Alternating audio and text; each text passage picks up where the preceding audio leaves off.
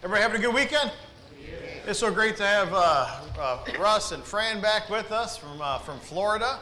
And it's always great when our family comes home, is it not? And so I want to thank Russ and Lewis and Randy and Thomas for all the work that the men are doing. If you notice lately, I've been trying to encourage the men of the congregation. We see our elders up here doing these things, and it's nice to see when the other men of the congregation are starting to stand up and realize the necessity to fulfill their role as men, as leaders in the Lord's church. And so, like I constantly say, if you'd like to lead, if you'd like to preside over the table, but you're not quite sure how, you're not quite sure what you want to say or how to say it, I myself, the elders, would sit down with you and help teach you and help you to become more comfortable as you do that. Song leaders, leading opening prayer, closing prayer, reading scripture, doing announcements. If there's anything that you would like to help with, it is our role as men in the Lord's church to fulfill these functions. And we have wonderful leadership in this congregation, our elders, our deacons, who are always willing to step up and do whatever it takes. But we need to make sure that the next generation is being trained up and the next generation is ready to fulfill their role and to take their place. And so if you are interested, men and baptized boys of this congregation, doesn't matter how young you are, there are things that you can do. And if you're interested in that, please talk with one of the elders, talk with myself, and we would love to get you involved. If you look on the screen behind me here this morning, it says faith and baptism. This is an important lesson that we're going to look at this morning because faith and baptism, is it a work or is it obedience or is it both? What's the difference between some works in the Bible versus other works? Well, just to give you a preface, there's some works that are done to people try to earn their salvation. They think because I do so many good things that I don't necessarily have to be faithful. I don't necessarily have to obey all aspects of Scripture because I believe, and so I do these good works almost as if I could earn my own salvation. Like I don't need the blood of Jesus Christ. Because that's really what the earning or the meritorious type good works that people talk about that's often what it's speaking of. Someone who's trying to earn their way into heaven. And we know that the grace of God is a free gift. But that free gift comes with conditions. And so if there's conditions, what are those conditions? And so we're going to look at it here this morning. And this is a lesson that's kind of brought to us as something that's in addition to our Wednesday Bible study that we have done last week. And so we're going to look at this here this morning. Have you ever noticed that mankind tends to take the commands of God and kind of puts them at odds with one another? Why does mankind often tend to take God's commands that are pretty clear and then put them at odds against one another? You know why this happens? Because we've muddied the waters for 2,000 years. Because false teachers from the very beginning of the infancy of the Lord's church, Jesus, the apostles, the Holy Spirit guided writers warned that false teachers were going to come in. And the false teachers began right away. It started with the Jewish converts and how they wanted to bring aspects of the old law into Christianity, and then it extended through other groups and other individuals over time. And we see the great apostasy in the church. But what happens is people get confused because works shouldn't even be a topic to be preached on, but it has to be preached on because those in the denominational world have muddied the waters. They've changed definitions. And so now all of a sudden nobody knows if something, is baptism a work, like you're trying to earn your way to salvation? Or is baptism actually obedience as part of the condition that was given by God? You see, Mark 16 and 16 says, those who believe and are baptized. They're not separate from one another. They're mutually exclusive. And so it's important to know that God combines both faith and baptism, but mankind tries to separate the two as if they were contrary to one another. How does an individual come about faith? Faith comes from hearing, hearing from the Word of God, Romans 10 and 17. And so you can't have faith until you hear. And if you hear the Word of God, then you've either studied it or you've put yourself under the feet of somebody who's teaching it to you. Either way, it's required effort. And so it's a work. That is the definition of a work, something that requires effort. I think of this first passage of Scripture in James chapter 2 and verse 17. James tells us, Jesus' stepbrother says, even so faith, If it has no works, it's dead, being by itself. But I want you to make sure you understand that James isn't just talking about feeding the poor, clothing the naked, helping the sick. There's other works in the scriptures that God commands. Did you know that faith is a work, and baptism is a work, and trusting in the promises is a work? These are works that are part of the condition called grace. And so we look at the scriptures here this morning. It's important to understand that faith and works are not contrary to one another, but are mutually exclusive. Because there are works that some would do to try to earn salvation, and then there's other works that we do because God commands them. Be baptized or be saved and baptized. Those who believe and are baptized are saved. Those who don't believe are not. Because if you don't believe, why would you ever be baptized? If you don't believe, why would you do anything else that the scriptures teach? And so when you do believe, then you realize, oh, there's more to it than just saying Jesus is the Son of God. There's things I actually have to do. Oh, I actually have to confess Jesus before men. I have to repent of sin. I have to be baptized. And I have to live faithfully unto God in order to receive the crown of life, Revelation 2 and 10. So do you see how the only reason why this even becomes convoluted is because we're trying to, in our minds, remove all the false teachings that those of us who grew up in the denominational world, we're trying to remove those false teachings from our mind, and sometimes we get all mixed up and confused because we know that we were taught this, but it says this, but then isn't grace a free gift? But we have to remember that grace comes with conditions. And so you look at the scriptures here this morning. Some will often say, but aren't we saved by grace and it's the free gift as I just mentioned? And some will teach that baptism is a work and that it can't be necessary for salvation because we're saved by grace and not by works, the scriptures tell us. But there's a difference between works of obedience and meritorious works, works that are trying to earn something. As if I could, think of it this way. How many good works can I do to erase one sin? And the answer is 0. There's no amount of good works I can do 24/7, 365, dedicate my life to helping the poor, feeding the hungry, clothing the naked, helping the sick, visiting the imprisoned. But if I never actually make myself in Christ, never commit myself to being in Christ as a disciple of Christ, I never become a new creation, then I'm outside of Christ. So you're either in Christ, the body, the church, or you're outside of Christ, the body, the church. Does that make sense? And that's what the scriptures teach us. So always remember, brethren, faith is a work. Baptism is a work. Belief is a work. Trusting the promises of God, it's a work. Notice what it says in this next passage behind me in Hebrews chapter 11 and verse 6. And without faith it is impossible to please him, for he who comes to God must believe. That's a work. Must believe that he is and that he is a rewarder of those who seek him. Belief is a work, brethren, because in order to believe, you have to hear. In order to hear, you must either study or put forth some forth of effort in order to come about that knowledge. And then you have to make a determination, do I believe the things I studied? Do I believe what I have heard? And then as you do that, it's going to take effort, it's going to take time, and that is called work. Because that is the definition of work. Likewise, baptism without faith is worthless. If I baptize myself, but I don't actually have faith or believe, well, then it's useless, right? But if I have faith and I believe, but I don't get baptized, well, then that's useless. Because what does the scripture says that puts me into Christ? Baptism. Acts 2 in 38 through about, well, really go through the end of the chapter, verse 47, we notice that when Peter preached that first gospel sermon, right? And he was talking to the men of Judea in Jerusalem. And 3,000 of them were pricked to the heart. They said, what must we do?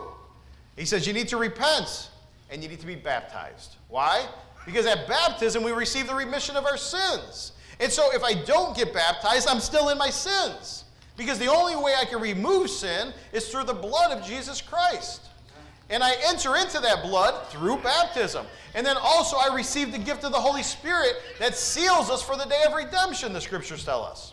And then in verse 47 of Acts 2, the Lord, God adds you to the church. He adds you to the kingdom. Men don't add you to the kingdom. The elders of this church don't. I don't. Nobody does. God himself picks you up and puts you into the church when you have been faithful. But you were faithful because you believed. Never forget, I tell you guys this ad nauseum, that faith is a combination of three things. It's belief, trust, obedience. And you have to have all three of them working in harmony. It's not 2 out of 3 or 1 out of 3. It's all three. And they work in harmony together. And if you do that, then this next passage on the screen behind me, Mark 16:16, makes sense. He who has believed and has been baptized shall be saved, but he who has disbelieved shall be condemned. Think about Matthew chapter 28. I spoke about this briefly in Bible study this morning. He says, go, and Jesus tells his disciples, go into the world, right? And do what? Preach the gospel. And baptize them in the name of the Father, Son, and Holy Spirit. Teaching them to obedience, all that I have commanded you. Well, what has he commanded us? Well, you got to study through the scriptures. So once again, belief was a work. Faith is a work. And so you have to understand, brethren, as we look at these things, ask yourself, is baptism a work, meaning something that we do in order to receive something else? Absolutely it is. But we do so not because we're trying to earn our salvation. We do so because we're obedient to what the Word of God says. Jesus says, go and teach and preach and baptize all who believe. And so we look at this. Why does it become convoluted? Why are the waters so muddy? Why is this so difficult for some of us to understand? Because we grew up in denominations. I had to remove 30 years of error in order to get to where I'm at today. But it didn't take me just a few days. I've been working on it for the last 15 years. And I've been working on it to renew my mind, to transform my mind with the Word of God, Romans 12:2, so that I can prove what the will of God is, that which is good, acceptable, and perfect. And we have to do these things, and we need to understand these things so we can be found acceptable in the sight of God. Ask yourself, what brought about this tendency on the part of mankind to say that faith is necessary but baptism isn't? Oh, that's right. It was a rule, a tradition that was made up in the hearts and minds of men, right? You don't need to be baptized. Just ask Jesus into your heart, and you too can be saved. If you're at home and you're watching the televangelist and they're teaching, they say, if you're here today and you believe what I've said and you want to make Jesus the Lord of your life, then pray this prayer right now with me. And then they think all of a sudden they're in the church. And that baptism isn't a part of salvation. Baptism is just something extra that we do that adds us to the church. No, God adds you to the church by being obedient and faithful. So, again, why is this hard to understand? Because we have to remove all the man-made teachings. We have to remove all that we've learned in the Methodist church when Lewis was growing up, the Catholic church when I was growing up. Who here, raise your hand if you grew up in a church that was outside the Lord's church.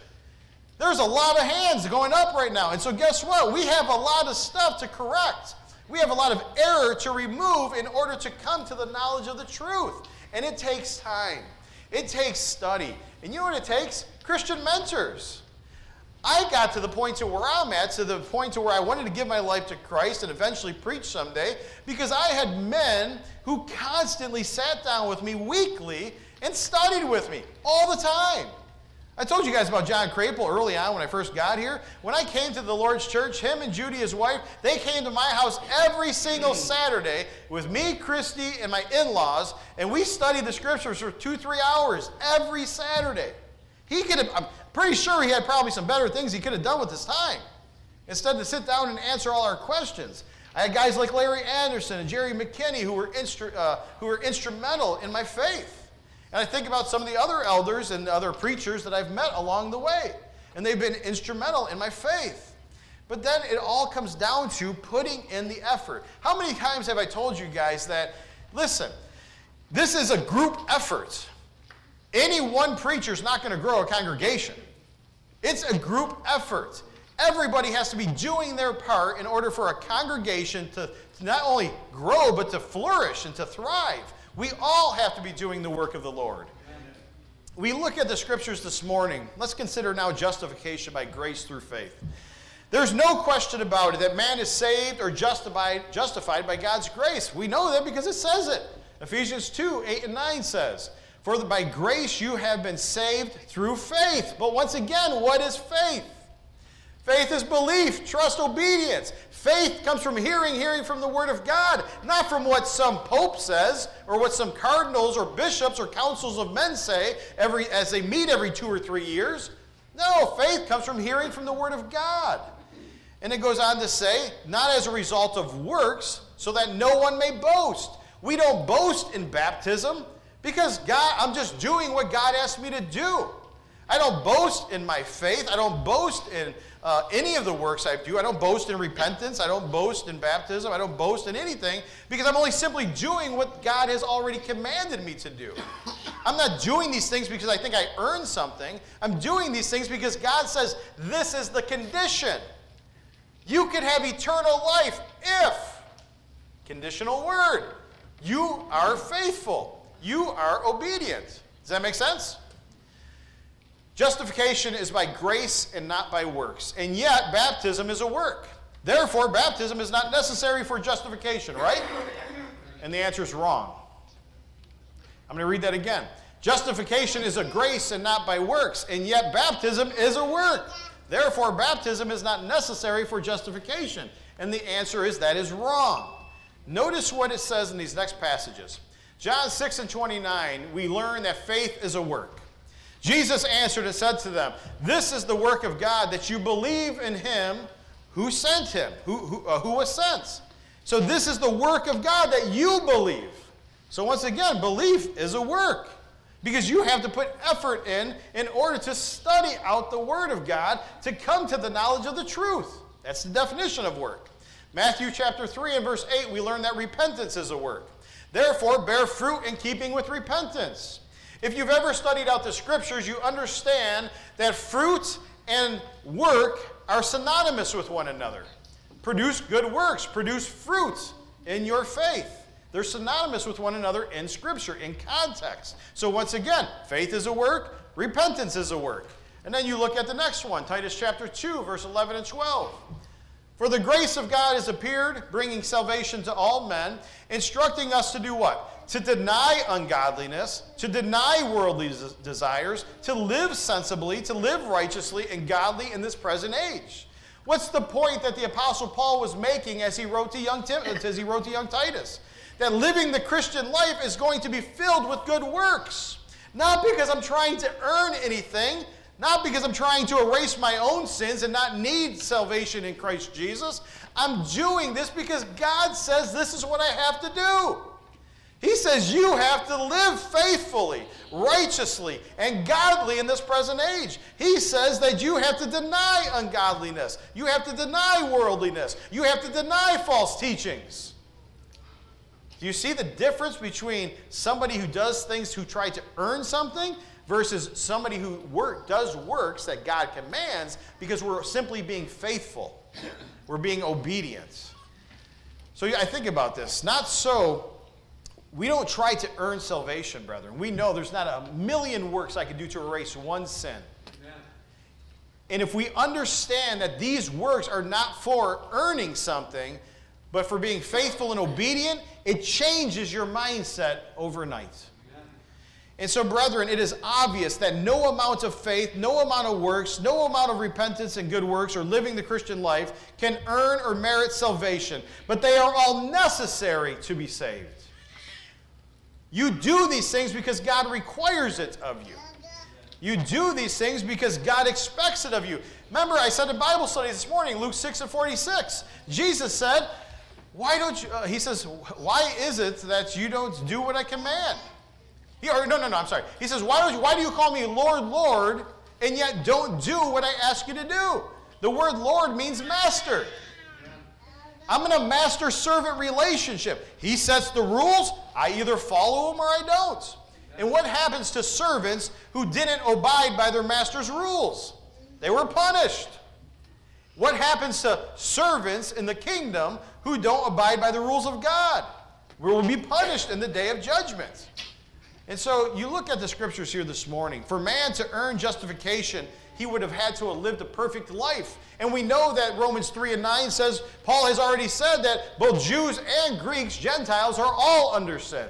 For all have sinned and fall short of the glory of God, Romans 3:23. So we know that all mankind is in need of the blood of Jesus Christ. One sin makes us a sinner. One sin separates us from the relationship, the bond that we had with God. And I think about Galatians chapter 3 and verse 10 and 11.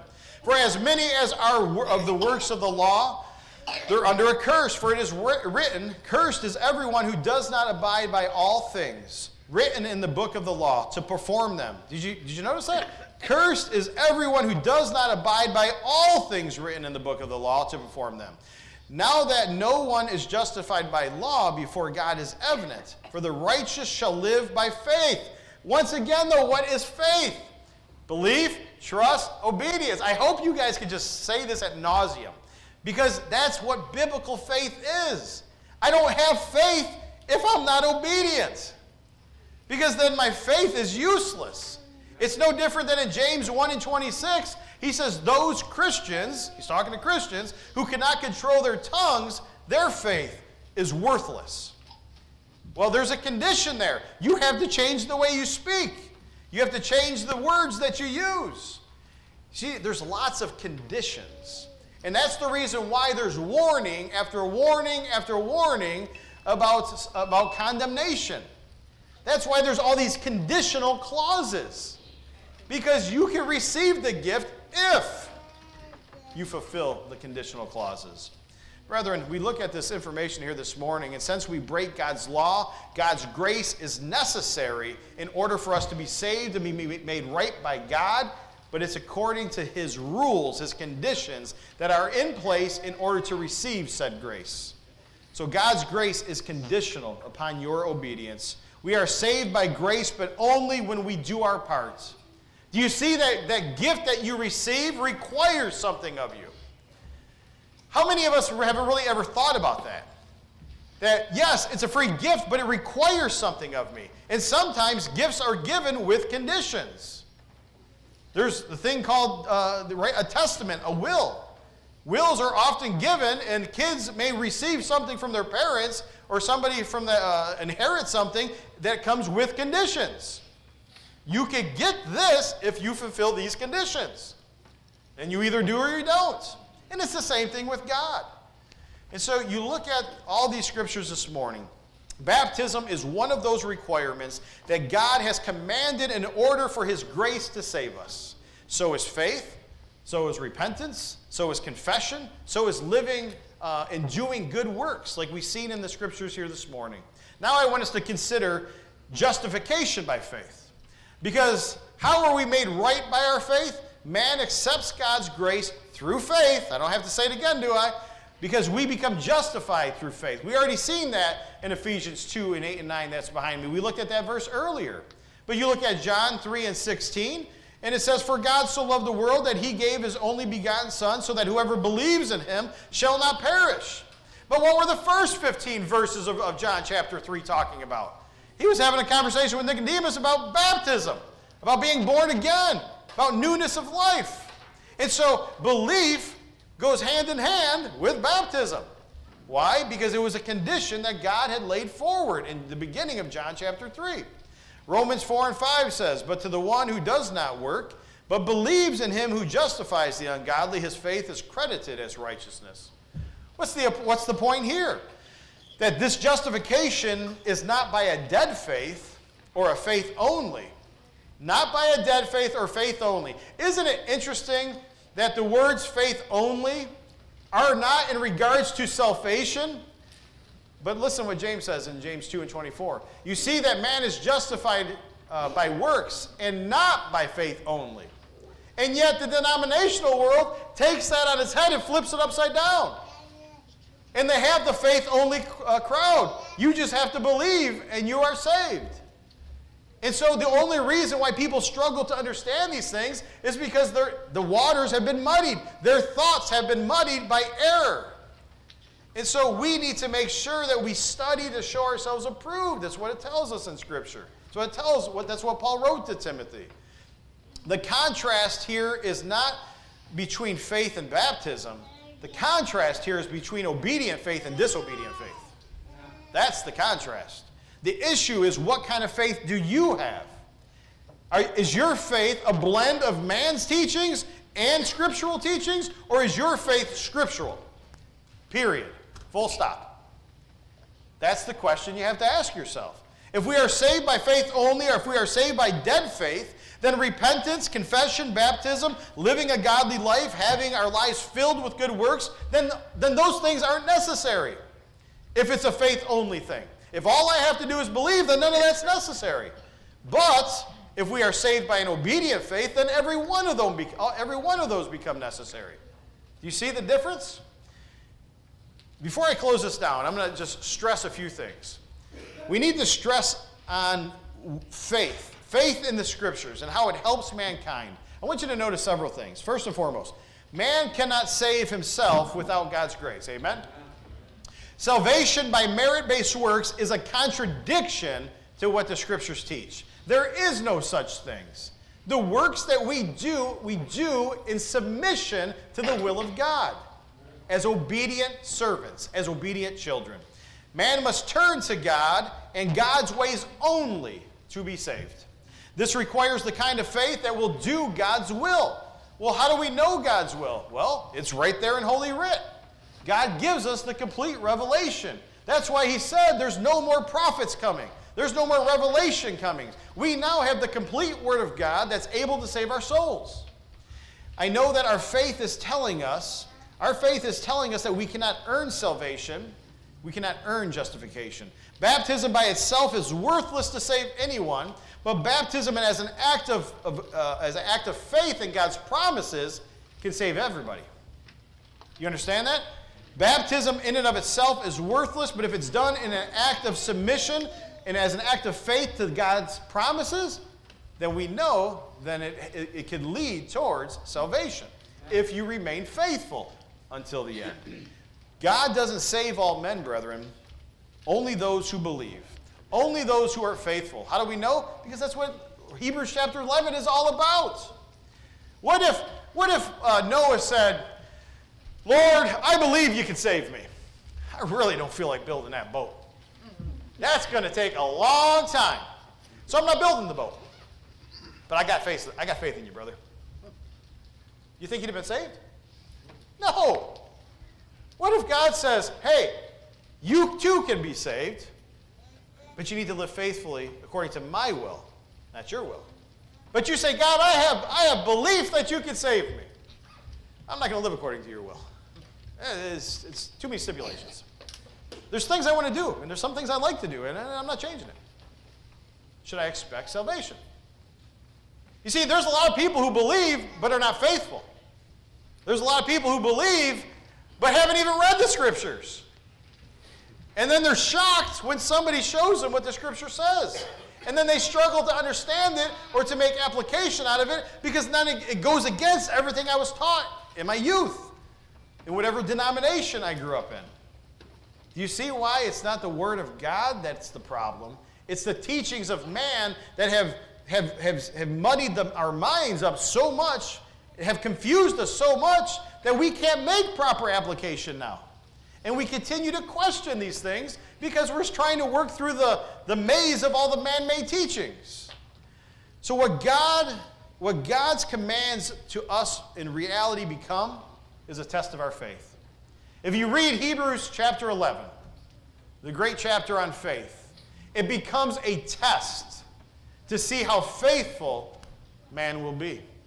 Brethren, man can never be saved, as I said multiple times, by his own righteousness and his own goodness. Even if we live the best life possible and we sinned one time, we need the grace of God. We need the blood of Jesus Christ. We need baptism, repentance, confession of faith, and living faithfully. You see, they're all works, but they're all necessary for salvation.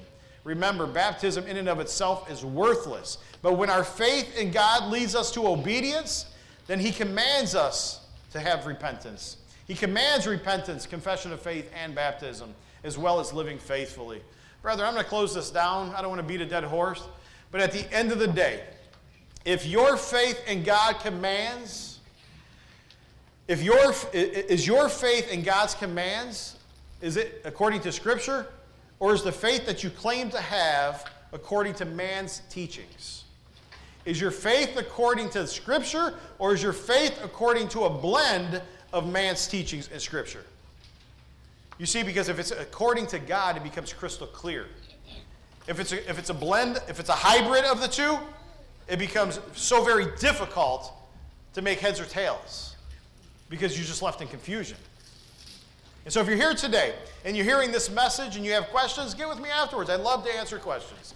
You can talk to myself. You can talk to our elders. If you're here today and you're not a child of God, you can change that today. You don't have to live in sin any longer. You don't have to be outside of the body of Christ. You can be a part of the family of God. It's not just being added to a church. It's becoming a part of a family. The greatest family that you could be a part of. A family that's going to love one another and sacrifice for one another. If you're struggling in your faith here this morning, you can come forward and ask for prayers, and we'll pray for you. And we'll help you in any way that we can. But if you wish to become a child of God, you wish to be baptized for the remission of your sins, you can come down here this morning, sit on this first pew, confess your desire to be baptized.